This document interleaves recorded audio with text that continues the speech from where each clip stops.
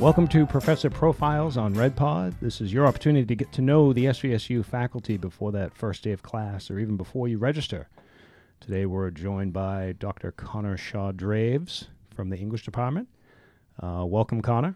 Thank you. Good to be here. All right. Thanks a lot for joining us for this Professor Profile.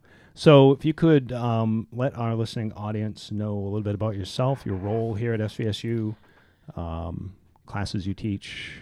Sure. Give us some background on it. Sure. Yeah, I'm a full-time professor in the English department, specifically the first-year writing program. So the classes that I teach are primarily for that program. So I teach English 111 and English 212 for the most part, which is the Intro to Academic Writing course, as well as the sort of Topics in Critical Writing course. And on occasion, if need be, I'll teach a section of 080, which is the Developmental Writing course. All right. Great. So English 111, English 080, pretty straightforward as far as the approach, mostly the approach to the class itself. But the English 212, that is a thematic course. Yes. There's certain themes that you tend to lean toward, things that you've enjoyed teaching in 212? There are two themes that I teach. And the one I haven't taught for a few semesters because I've been working on developing the newer theme. So the original theme that I have taught, which I think I'm going to start teaching again this upcoming year, is tentatively titled something along the lines of human media interface, which is sort of looking at how our use of media technologies, computers, smartphones, iPads, things like that, and our communications with each other via online media sort of influences the way we communicate with each other and sort of what we can take away from that. But the section that I'm currently teaching right now is called The Rhetoric of Conspiracy Theories, which looks very specifically into how conspiracy theorists argue to sort of make what seem like relatively outlandish theories more believable. And so the students, choose a particular conspiracy theory to research through the course of the semester and then, sort of work to either advocate for that conspiracy theory or work to deny that conspiracy theory. Nice. So very, very interesting topic, very relevant to today's political, socio-political world that we're living in. With, very much so. Yeah. Great. So my next big question: why do you teach? Tell us a little bit about what got you into teaching and why you enjoy doing it. Well, I came to teaching through a pretty circuitous route. My undergraduate degree is actually in theater, so I was a actor, writer, director, producer of sorts for about a decade before I decided to go back to graduate school to, I guess refocus my energies on something that was maybe even a little more lucrative than burning the midnight candle, to produce and, put up theater, which doesn't pay well, at least for the most part. But it was something, I come from a family of teachers. My dad was a high school math and science teacher. My grandmother was an English teacher. So I come from a family of educators, and it was something that I kind of always in the back of my mind wanted to do.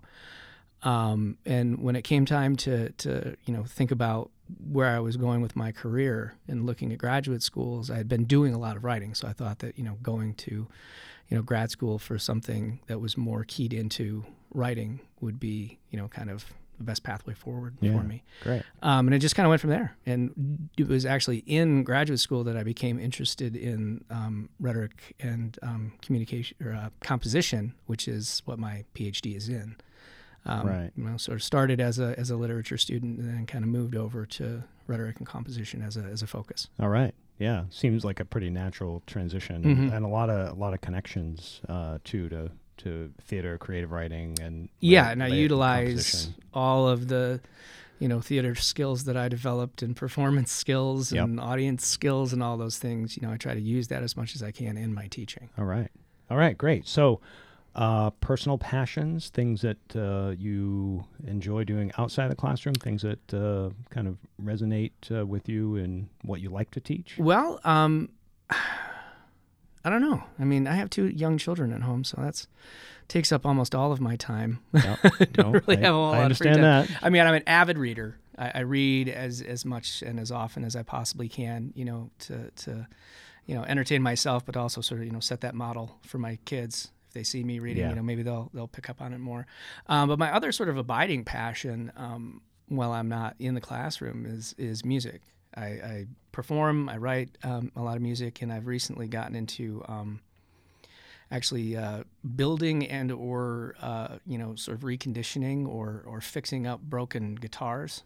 Oh, nice. And so I've developed that as a hobby over the past few years. So I've gotten to, I guess, I don't know if I could refer to myself as a luthier, but at least some form of luthier work where I'm building and selling and repairing guitars. Oh, excellent. Very cool. Very cool. So, best piece of advice that you give your students on the first day. So any prospective students listening right now, what kind of advice might you be willing to give? Okay. I thought about this a little bit before coming over here. I would have to say, I think probably the key thing, and this is the perspective from which I teach my classes, and one of the things that I really want to get away from in the classroom is the sort of idea that people have of writing as just sort of a sterile, like pointless, boring, frustrating activity. Yeah. Whenever I tell people, that I'm an English professor, one of the first things they always say is, "Ooh, I better watch my language," or I better make sure I pronounce everything correctly or whatever. And it's that sort of, idea of writing in English that I want to get away from. So I think probably the best piece of advice I give my students right from the get-go is to develop curiosity in something. Sure. Because I truly believe that good writing comes out of an interest in something and out of the world of possibilities of things that people can become interested in. Yeah. And there's plenty out there. If you can find that thing and actually develop a curiosity, then doing the research isn't a chore. Yeah. It's a pleasure, like learning about something that you want to learn about. Right. So I really do try to get that out, first or second day of class, that anything that they would choose to write about throughout the semester would be something that they genuinely find interesting rather than something that they think would make an easy topic or that would please, the professor as the grader of that paper. Right. Or whatever. So the easiest road isn't necessarily exactly the best way to go. If they challenge themselves a little bit to try to actually develop a deep curiosity and then a knowledge base about something, the whole process is going to be more rewarding. And I don't know if we could ever say that it's truly enjoyable, but more enjoyable than trying to just pick that out of that 5 different research paper topics that seem like they're the ones that should be written about. Right. That the sort of the go-to topics. Right. Exactly. Yeah. Absolutely. Good. All right. Well, Conor, thanks for dropping by. Well, thanks for having me. I appreciate it. So this has been another Professor Profile on Red Pod. Join us again for other conversations and profiles with SVSU faculty. These and other Red Pod episodes are available on SoundCloud, and you can subscribe to Red Pod on Apple Podcasts. Thanks for listening.